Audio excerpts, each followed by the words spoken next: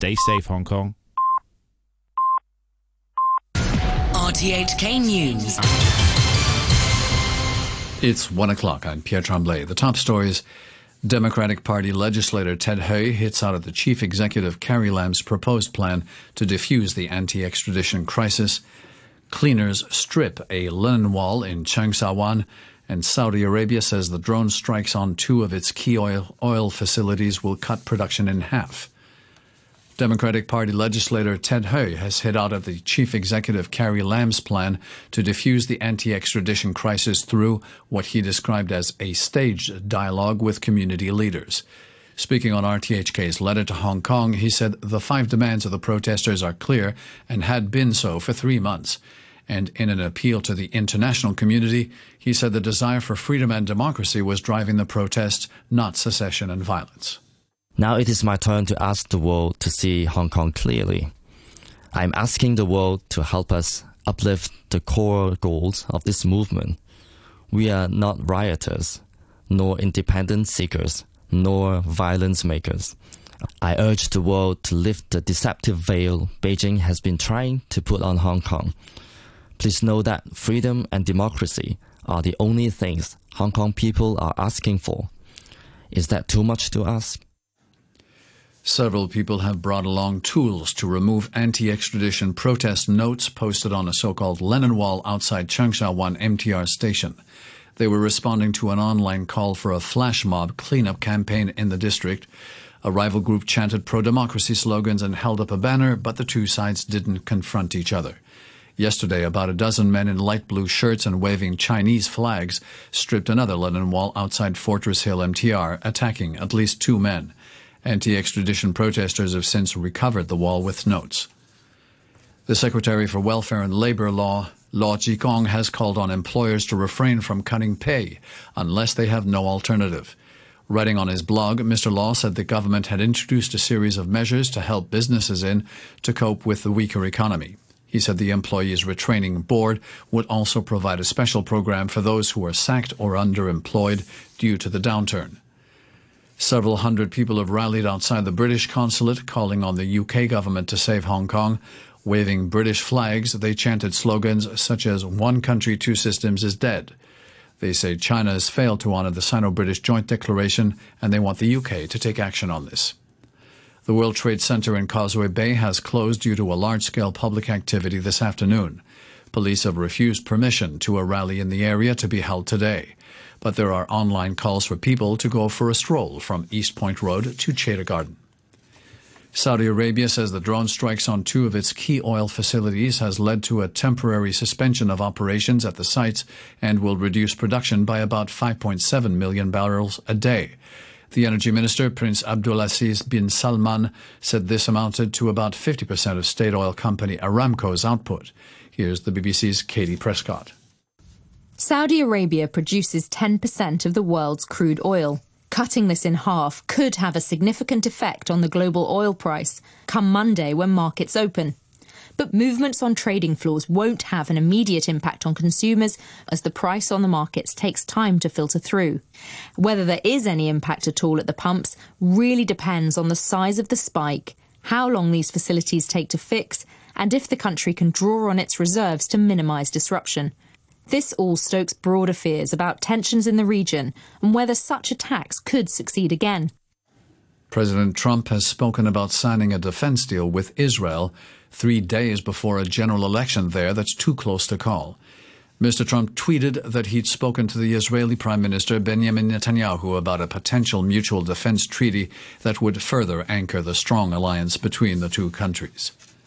The body of the former president of Zimbabwe, Robert Mugabe, is being kept in his rural hometown after a low-key state funeral in the capital, Harare.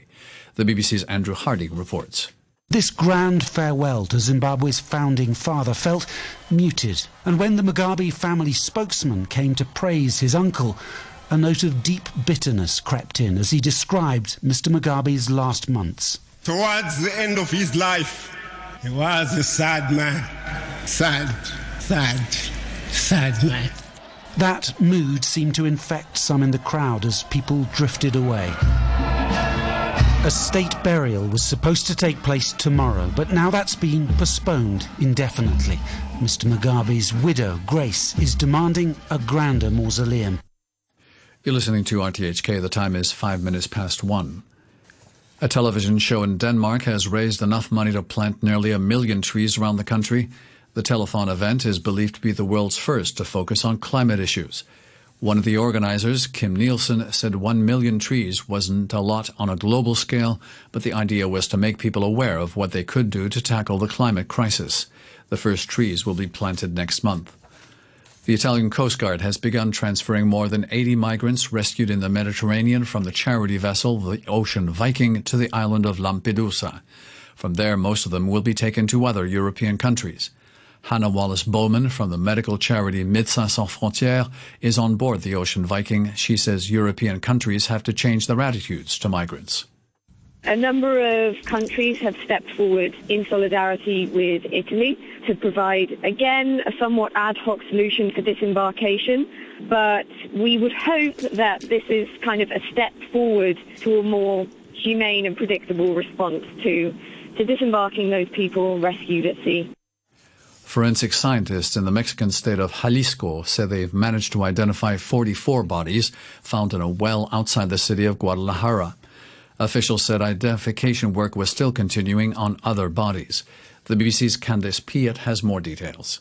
The well had been filled with 119 bags containing body parts. The remains were discovered in early September after locals complained of the smell. Mexican police have given no details as to who the victims were. This is the second largest find of bodies in Jalisco this year. The state is the heartland of one of Mexico's most violent drug gangs. A local collective which searches for the bodies of the disappeared appealed to the government to send more specialists to support the work. Police in England are investigating the theft of a solid gold, fully functioning toilet worth more than $1 million from Blenheim Palace. It was part of an art exhibition. That story from the BBC's John McManus. The 18-carat, fully functioning gold toilet designed by Mauricio Catalan only opened to the public at Blenheim Palace 2 days ago as part of a wider installation of the artist's work. Visitors were encouraged not to spend too long using the facilities, which were installed close to the room where Winston Churchill was born. But overnight, police say that a group of offenders using at least 2 vehicles unplumbed the toilet and took it from the palace. A 66-year-old man has been arrested in connection with the incident. Sport, football. Liverpool have extended their lead at the top of the English Premier League after they beat Newcastle 3-1 in last night's early kick-off at Anfield, while champions Manchester City were stunned 3-2 at Carrow Road by Norwich City. Jurgen Klopp's Liverpool side have now won 14 league games in a row. After 25 minutes, we found, if you want, our feet finally, and could then set the tempo. That changed everything. Scored wonderful goals. Yeah, Sadio, both goals were brilliant.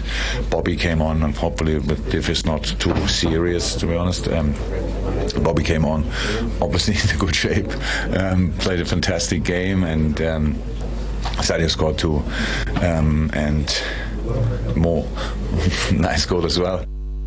Manchester City's first loss of the season leaves them 5 points adrift of Liverpool at the top of the Premier League, but manager Pep Guardiola was gracious in defeat. Congrats to Norwich. I had the feeling we didn't concede too much. In the Bournemouth game, we conceded more than today. Arrived a few times and they scored a goal. The first goal in set piece, the third one, and the second one in the counter-attack. So credit to them. I think we make a more than decent game, but the result is what it is. So learn from that and carry on. The former Wales Rugby Union captain, Gareth Thomas, has revealed that he's HIV positive. Thomas, who 10 years ago came out as gay, is thought to be the first British sportsman to go public about living with the virus.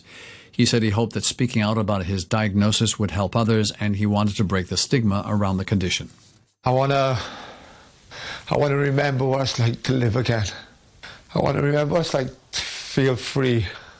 And to do that, I have to educate myself. I have to be strong. I have to be, at the end of it, a completely different person to the person I am now. The former British Lions captain, who's 45 years old, will be working as a broadcast commentator at the Rugby World Cup, which starts in Japan next week. That ends the news from RTHK. RTHK Radio 3. Ladies and gentlemen, this is a journey by DJ. A journey which along the way will bring to you new color, new dimension, new value, and a new experience.